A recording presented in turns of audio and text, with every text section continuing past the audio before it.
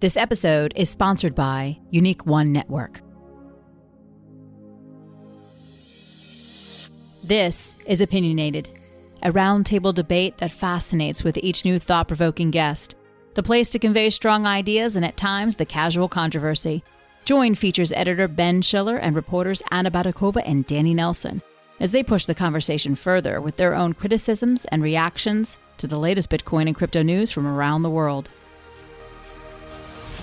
And just a reminder, CoinDesk is a news source and does not provide investment advice.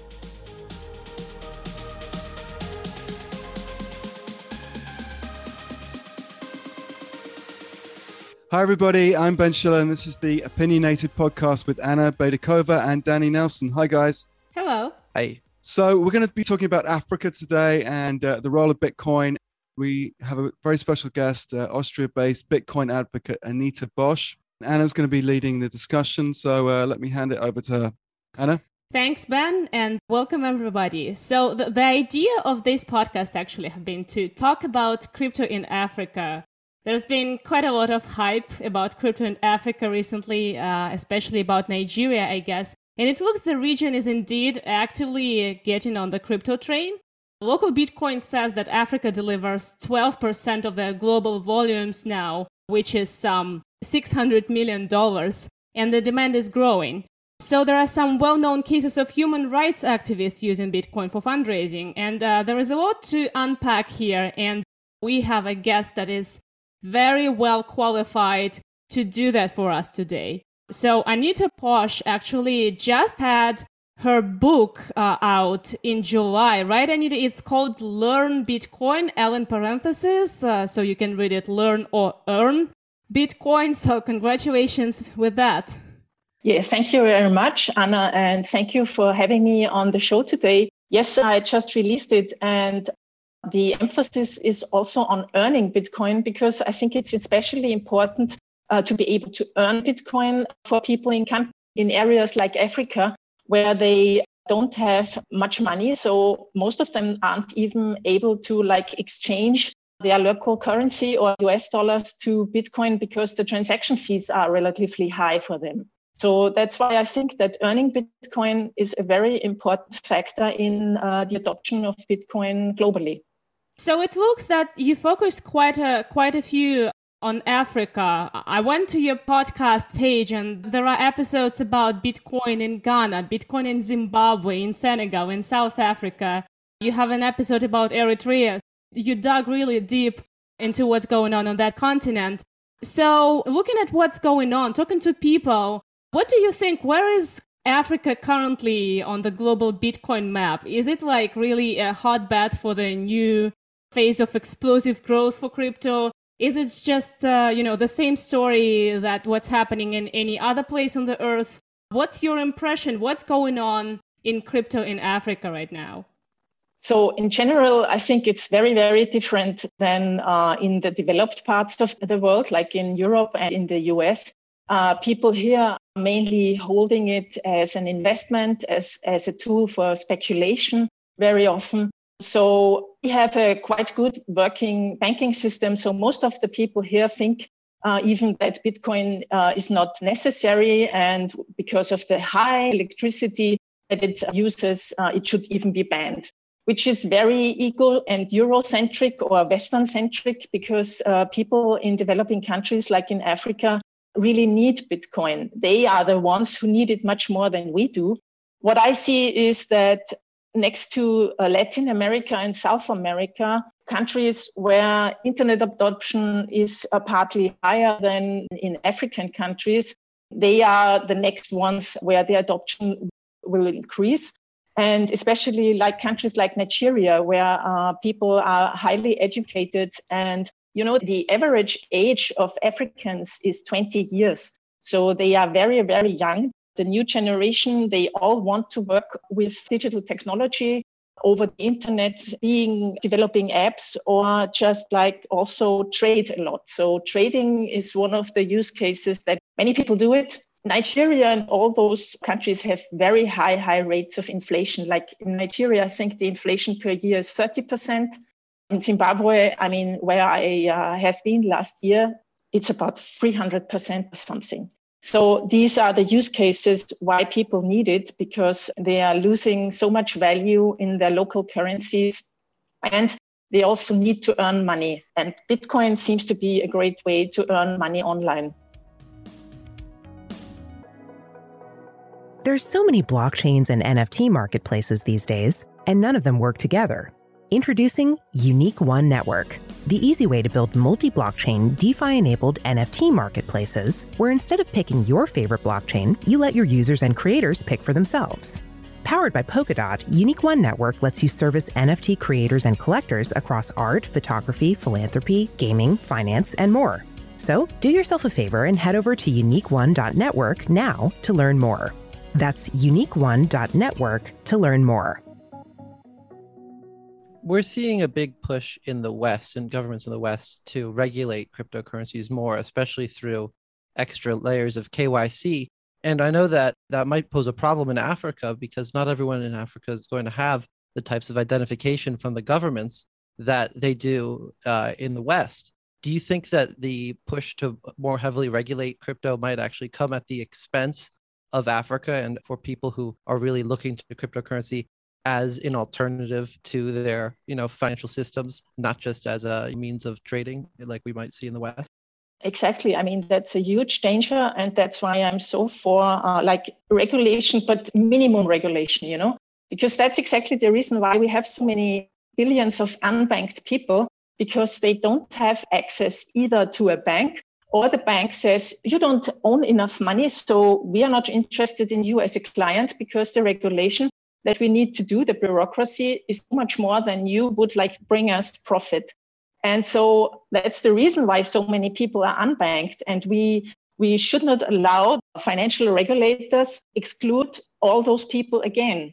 Many people, like women, for instance, in Africa, they don't even have an ID, also men, of course. And like in Zimbabwe, for instance, with EcoCash, there was this possibility last year that you can have an EcoCash. You can use the mobile money on your phone without the need for a plan for the phone. So you didn't need to pay for the subscription for the phone. You could use EcoCash, and you needed an ID, but you could use an ID of a friend or somebody else. So that was in the gray space, and you didn't need a bank account. But now they changed regulations and said to EcoCash, no, people are not allowed to have multiple wallets anymore. And they are also not allowed to spend more than $40 per day. So as soon as you have centralized actors like exchanges or EcoCash as a mobile money provider, the government can step in with regulations. With different reasons. It's always these money laundering and terrorism financing. Well, in the end, I say that's not the case. It's government extorting basically their population. And in many countries, this is happening that are authoritarian and dictatorships. They basically live from extracting value from the people.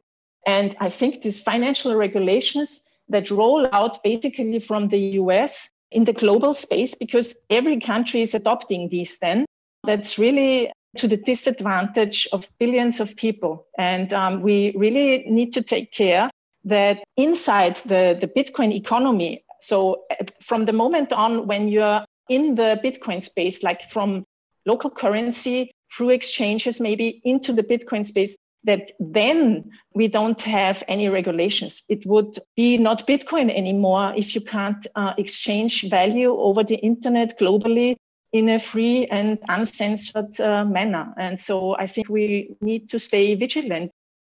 Maybe it's even good to be excluded from this system that is becoming so overregulated. We know the stories of people who can't get on an exchange. They would just trade peer-to-peer. As some people that you talk to on your podcast, they would just go to the WhatsApp groups, Telegram groups, Facebook groups. They would just text each other and buy, sell Bitcoin, just peer-to-peer, and not even go to these centralized entities that require their documents, that store their data. Then they can lose that data or somebody can steal it from them.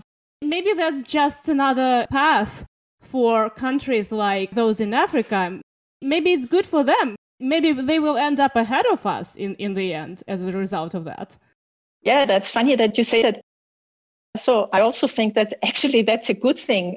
I mean, in Zimbabwe, why are they doing this? They meet up in WhatsApp group, in Telegram groups. You find a trusted peer that is then exchanging your Bitcoin to US dollars or the other way around. But they are doing it because they are oppressed. It's not because they say, I want to be self-sovereign. Nobody is like having that in their minds like we have as Bitcoiners, you know. Of course, the optimum is that everybody holds his or her own keys and is independent from exchanges that can shut down or anything else. On your podcast, you've spoken with a lot of people that have really harrowing stories out of Africa. I'm wondering, how do you manage to find these people that have these personal narratives to tell? And also, you know, how do you as the interviewer compose yourself during what's quite honestly sometimes really difficult to hear content? The first thing, I'm scouting interview partners all the time. And so since my focus is on human rights and societal change and on countries like in Africa or in South America, I'm watching Twitter. I see people talk. I like Meron Estefanos from Eritrea, for instance. I found her on Twitter and just contacted her. Then with all the Zimbabwean contacts, I visited the country, and a friend of mine who's living there, she made up some contacts and people for me that I could interview. And from then on, you know, it's like everybody knows somebody. So you go to your trusted sources or your trusted interview partners and ask them, hey, do you know somebody from Ghana? Do you know someone from Kenya? And then I can hop from person to person. The story from Meron Estefanos was really shocking to me, what she was telling about the situation of Eritrean refugees who get kidnapped and tortured and raped and held for ransom. It's incredible what she's doing. And I had the same thoughts on how does she cope with it, as you just asked me. I'm just an interviewer and a podcaster, you know. My intention is to bring all those cases to the public so that more people know about it and that more people can also support initiatives like the one of Meron or others. Like I did a donation for a school in Zimbabwe, for instance. I initiated a campaign, and the Bitcoin space is very helpful here. They then want to support people in these countries. And so, you know, for every bad story, in a way, I have another good experience where I have feeling I could help someone. And that's great too. I just want to say that episode on Meron Estefanos was absolutely blood-chilling. When I was listening how she used to be talking to those hostages and listening to how people had been tortured and stuff, and how her own cousin was kidnapped and she had to know how she was tortured before she paid ransom. There's some kind of superhuman for me. For people who didn't hear that amazing podcast episode, and I encourage everyone to listen to the Anita Posch show. That episode is about Meron Estefanos and the Eritreans that were kidnapped. So she is now has a network of people who are helping her, right? To get those kidnapped Eritreans out of the desert, and she is paying them in Bitcoin, right? That's the TLDR. Can you tell just a little more details of that story? Okay. Yeah. So Meron Estefanos is an Eritrean who fled the country, I think 20 years ago when she was a child with her parents, because Eritrea is a dictatorship since 30 years. In this dictatorship, Eritreans have a very high rate of people who flee the country because of the horrible living situation and the oppressive situation. And Meron was contacted one day. She's a journalist, and she received a telephone call where somebody started to say, help us, please. We are refugees. We have been kidnapped. We are held for ransom. Help us, please. And it's a very moving story. And there's also another podcast interview with her where she tells all of that. She then started to help those people by just listening to them. That was the first thing that she could do. Yeah, as you said, it has grown now. She now has a network of researchers. She's now trying to bring down the whole network of kidnappers, basically. And she's paying her researchers in Ethiopia, which is a neighbor country to Eritrea. She's paying them in Bitcoin. So Meron lives in Sweden and sends money through Bitcoin. And she said to me, the alternative that people have to say send remittances and money to Eritrea, because also 34% of the money that's in Eritrea has been sent to Eritrea. So the rate of remittances is very, very high. There are two basically traditional ways. The one is the traditional banking system, like Western Union and all those banks, or the Hawala system. And the Hawala system is a traditional system, which is also peer-to-peer, but really person-to-person. So she can pay a Hawala agent in Sweden, and through the network of business people, this money is sent to Eritrea or to Ethiopia, and people can receive it. And the other way, with the traditional banking system, we know how that works. Transaction costs can be very, very high. People are in danger when they go to the banking sites and fetch their money. She said, basically, we as the people can topple dictators. Like if everybody in Eritrea would start to use Bitcoin as a form of payment and money, then they would dry out the dictators, because traditional banking system and the Hawala system is controlled by the government. That's what she said.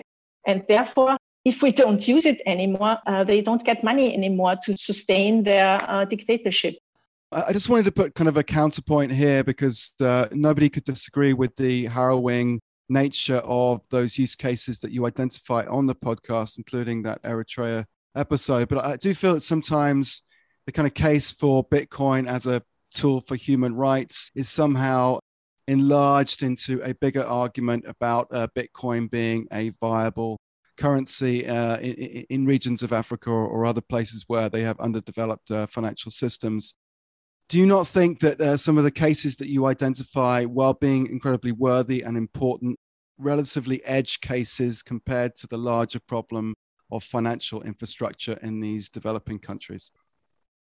Yes and no. I mean, of course, these are examples. I think there are so many more examples and use cases that we will never hear of. And that's exactly what I'm trying to do. I mean, as an example, the headmistress of the school in Zimbabwe, she also started to use Bitcoin to send money to people she's working together with in Kenya, because she says it's not possible to send money from Zimbabwe to Kenya in an easy, cheap, and fast way. It's also not possible to get US dollars, for instance, in Zimbabwe. You can't even get the local currency banknotes. That's the reason why so many people use mobile money. I think 90% of all transactions in Zimbabwe are digital, and 99% of those are done with mobile money because they don't have an alternative. So it's basically also a use case for the general public, not only in these edge cases. It's a use case to be able to use money that cannot be inflated, and where you can have some savings the first time with a technology that, as soon as internet is available, is very easy to use. It's like sending an email, and people know how to do that too. And they will also know how to use Bitcoin in that environment.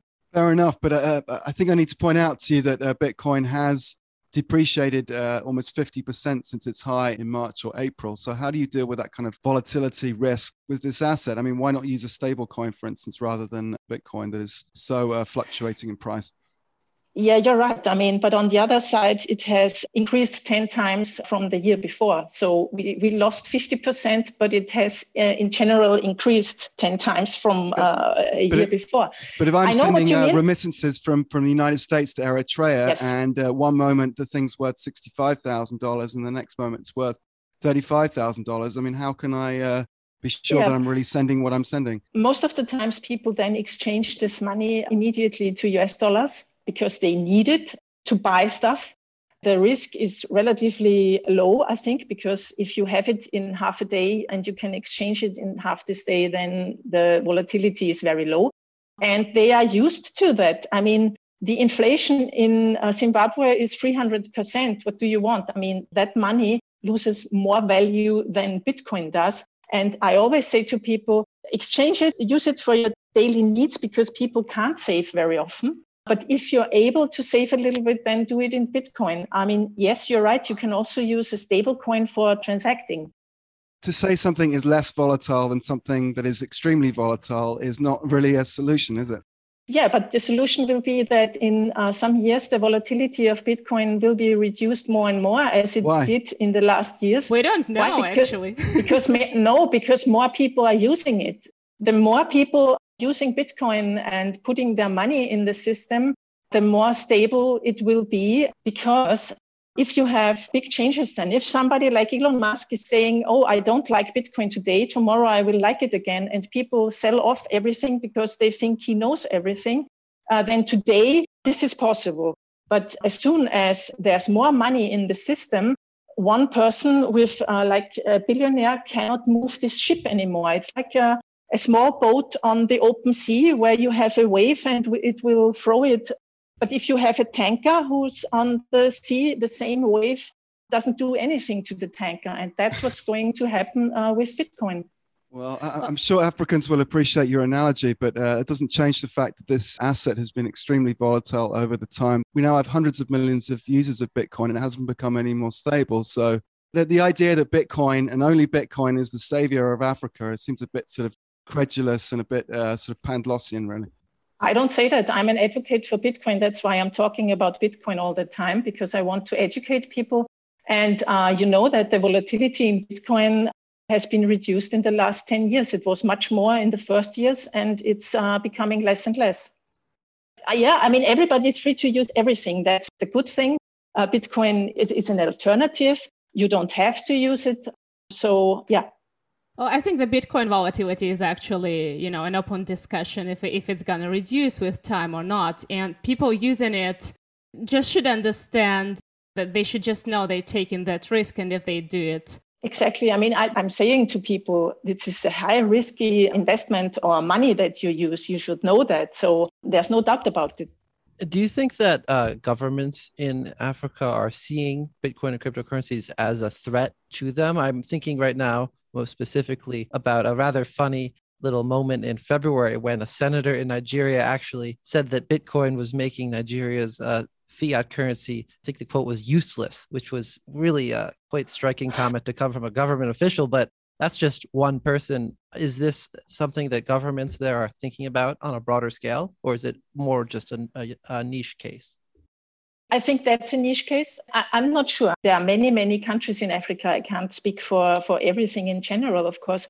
But like in Zimbabwe, for instance, I'm not sure if they have grasped the concept really, because they always say, Bitcoin, no, cryptocurrencies, we don't want them, but the blockchain is good. So they definitely say they want to support blockchain projects like apps for, I don't know, insurances and something like that, and build their own cryptocurrencies. Of course, I think they are intelligent people too, and they realize that if people start using a money that they can't control, that they will lose some kind of their control. I'm a little bit pessimistic. It always seemed to me like such a weird trick from the part of the government to say, look, these cryptocurrencies are so volatile, but we can actually, issue one good cryptocurrency, a CBDC, a central bank-backed currency. It's going to be backed, it's going to be guaranteed by the central bank. It's going to be backed by a national currency. And that will just divert people's attention from Bitcoin and other stuff that we don't like.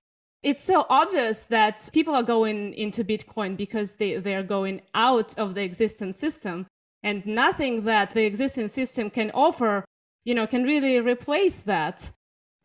Yeah, I think the same about that, like you. They're doing these CBDCs, which in general are nothing else than the same digital money they already have. So it's just another system that's trying to be done directly from the central banks, excluding, funnily enough, the traditional banking system. But the problem with the CBDCs is that the control of the government will increase through that, because they then can say from one day to the other, so now we are doing negative interest rates, or now we are deducting your taxes automatically from your CBDC account. Or, even worse, as it's happening in China with the social credit system that is connected to the new CBDC money, where if you don't behave like the government wants you to, then you're not able through the CBDC to buy a ticket for a train or something else. And I'm actually very, not scared is the wrong word, but pessimistic, because China is very deep into Africa in economical terms. And I could imagine that China is helping like African nations to use their CBDC. And that's a way for China to gain more power in the global game of currency wars, you know. This is actually an excellent point. If you imagine a future system of the digital yuan that we know is well underway, that is integrated and connected with system of African CBDCs, and it's all interconnected and very well might be controlled by China, all kinds of formidable images of future come to mind. Yeah, I mean, that's, I think, the point. I don't even know if they will roll out their own CBDCs or if China will come as, you know, the big helper. We help you here to grow economically. Just use our system. I think that's very plausible. This will be interesting then how the US is reacting and how Russia will react, for instance. And the interesting point then also is, okay, but then we have a neutral global financial system called Bitcoin that nobody owns. Maybe this is the neutral currency that we can basically agree upon. Like on the one hand, we have our currency wars, but on the other side, we have a neutral possibility to send money to. So we will see how this plays out. But I'm sure that these attacks on each other in an economical way will grow in the future. Yeah, and I can imagine that with the Belt and Road Initiative in China, that really could be a mechanism for the digital yuan to spread, that the central bank in China, I think, just recently said that the digital yuan would be able to be used cross-border, which was a pretty big statement by them. And also it probably is a hint that they definitely want to spread this digital programmable currency around the world. And like you were saying earlier, that could really increase concerns about the financial freedom that people have if you've got a government that might be able to more closely control not only, you know, the issuance of money, but how that money is moving. Definitely. And China really sets out to control the world. I saw some documentary on that recently. But luckily we have Bitcoin that is not co-opted yet by any state and can't be banned, as we hope globally. You know, it's good that people like you keep educating other people on how to use it and how to join the network.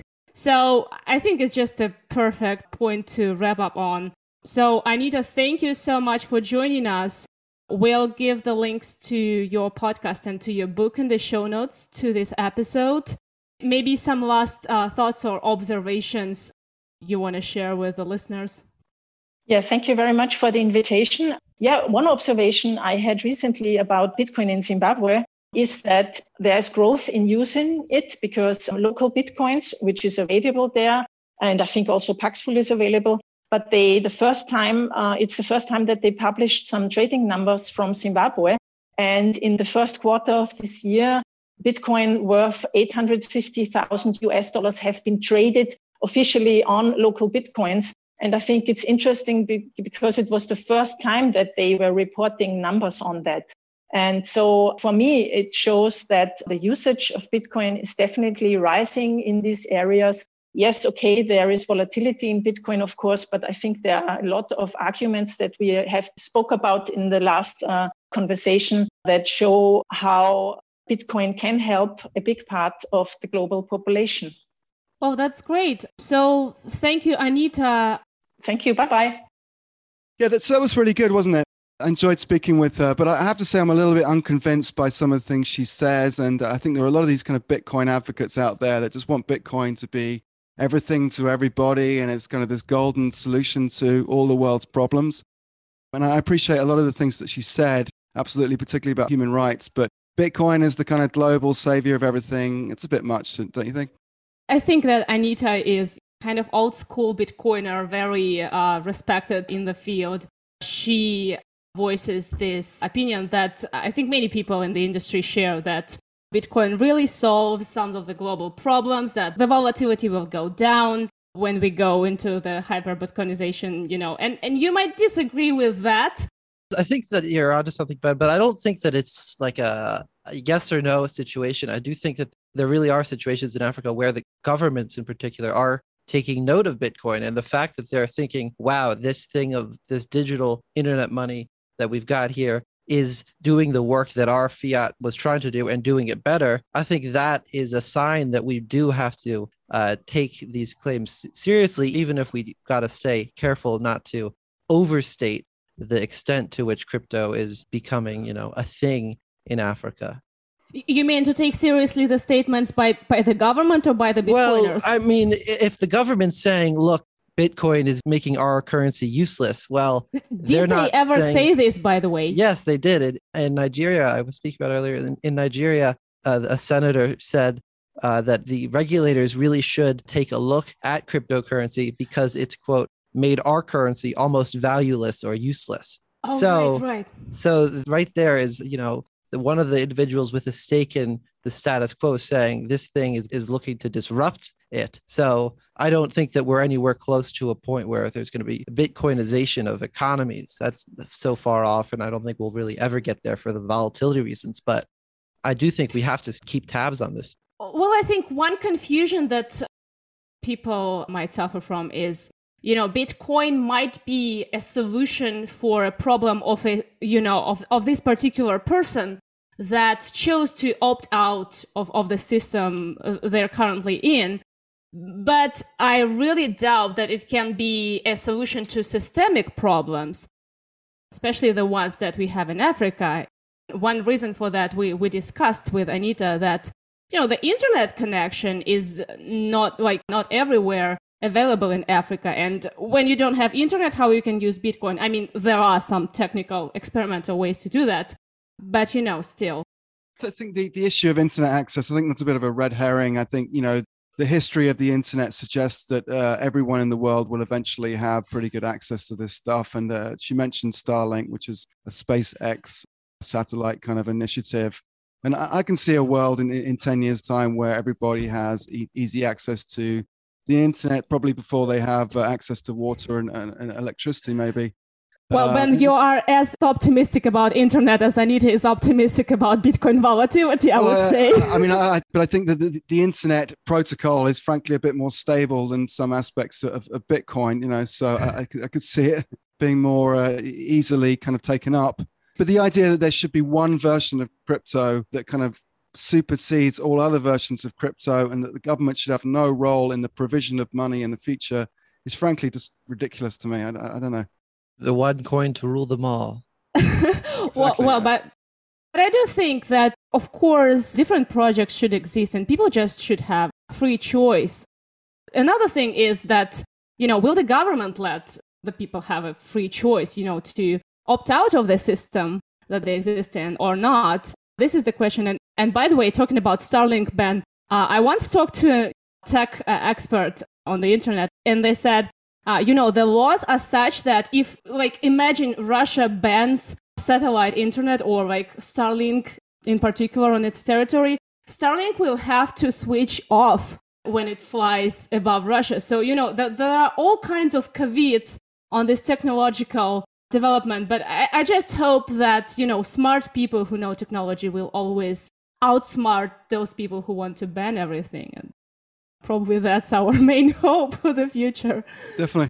I guess I'm never really sure when people like Anita Posch talk about Bitcoin, whether she's literally meaning Bitcoin, the network and the singular product, or whether she means it a bit more sort of metaphorically, Bitcoin being this kind of new world of kind of internet native currency. Because I suspect that actually it's more the second meaning that she means, actually. It's not like that everything's really going to be based upon the Bitcoin network. So you mean the idea that it has instead of the actual implementation? Yeah, the idea of a kind of a private money outside of government control is much more feasible to me anyway than Bitcoin itself being the solution to everything.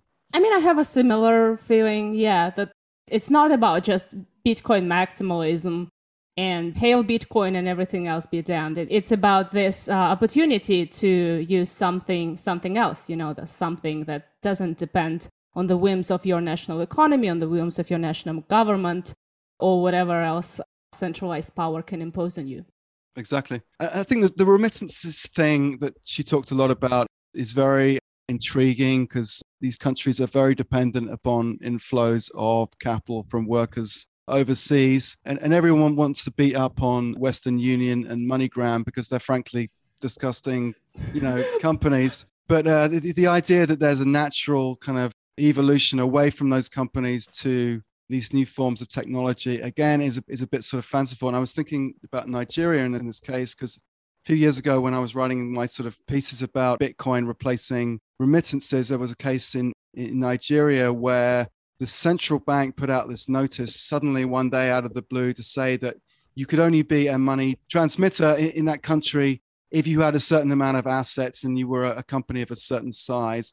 And that immediately nullified prospects of all these startups that wanted to come in and base transfers on Bitcoin or similar protocols. So the point I'm trying to make is that we might think that technology supersedes government control, but in that case, it was a simple, declaration from the central bank that managed to kind of kill any idea of Bitcoin or similar technologies playing a part in that remittances process. Basically, because of corruption, they just wanted to maintain the power of these existing incumbent, disgusting companies. Disgusting companies. Wow. So, do you think that we're going to be heading towards the future? Like, all right, so it sounds like you believe that there's a cryptocurrency out there that might actually achieve what the Bitcoin maxi types say Bitcoin will, and maybe because it does the things Bitcoin purports to do better. Is that how you feel about it? I feel that we're going to find some version of Bitcoin, but it may not be Bitcoin. And that's what's going to take over. And I think government will still have a role in the provision of money. Well, talking about remittances, the good thing about crypto is you don't need any companies or startups or whatever to help you send crypto across the border to whomever you want. Hopefully, nobody can stop that. But when people say that, remittances are expensive and Bitcoin transactions are so much better, I'm like, what about transaction fees? Transaction fees on Bitcoin are not that super small. And even if they are now, we don't know if they don't go up in the future because, the Bitcoin economy is changing. At some point, there will be no need to be no new coins issued. And the miners will only earn money on the transaction fees. So we don't know what the situation will be at that point. All these remittances businesses, they can say one day, you know what, we're just lowering our fees radically. And it will be cheaper than Bitcoin or any other crypto. This economic stuff, what's cheaper, what brings you income, what helps you save money, it's really all very volatile topics. It's very disputable. The only thing that kind of remains unchanged is that you absolutely can send your Bitcoin to whomever in the world you want, and nobody can stop you from doing that.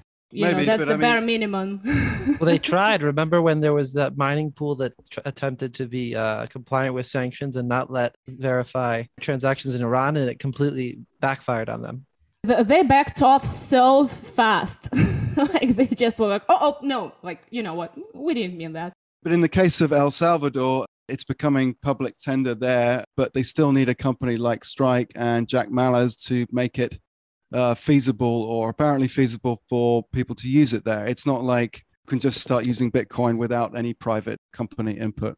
I do hope that we don't move to a situation where the governments are imposing it. It does seem like that might be somewhat of the case in El Salvador, but the idea that a government would require you to use Bitcoin is so strange to me that it's even happening remotely in El Salvador, that it's so anathema to what Bitcoin stands for, this idea of a electronic peer-to-peer cash that is outside of the government. Then you've got the government saying, oh, you have to accept it. That's very uncomfortable. I don't know. The reality of life as we live it is that things are rarely sort of black and white. And, there's no way that Bitcoin can really live completely pure and true to its values as it becomes adopted. I mean, we're already seeing some way in which it's been taken up on Wall Street is already leading to some kind of compromises on the kind of old cypherpunk ideals. So I don't think we should judge Bitcoin too harshly because some country out there mandated the use of it. Well, I mean, I'm judging the government is what I'm saying. there's no way to judge Bitcoin. There's no leader of Bitcoin. It's a decentralized distributed network. So you can't really pass judgment upon something like that, in my opinion. I don't really know how you would, because who are you passing judgment on? Well, the point I'm trying to make is that, people, as Bitcoin becomes adopted, it inevitably is not going to necessarily fulfill some of those ideals of the cypherpunks who imagine this completely government-free system and this kind of this sort of perfect world of internet transactions. I think as it meets the real world of the real financial system, the real government control, real interest groups that have no interest in furthering Bitcoin, then inevitably there are going to be some compromises. And I don't think we should get too hung up on the idea that Bitcoin is no longer this sort of perfectly conceived idea. Thank you, Anna, and thank you, Danny, for this excellent show. It's been terrific and a very, very important topic. All right. This is Opinionated. I'm Anna Baydakova, and we've been here today with Ben Schiller, Danny Nelson, and Anita Posch. Please make sure you check out her book, Learn Bitcoin, and her podcast, The Anita Show. And thank you for listening. See you all next week. Bye. You've been listening to Opinionated with Ben Schiller, Anna Baydakova, Danny Nelson, and guest Anita Posch. Today's show is produced, edited, and announced by Michelle Mousseau, with music by Ellison. Have any questions or comments? Send us an email at podcasts@coindesk.com or leave us a review on your favorite podcast player. Thanks for listening.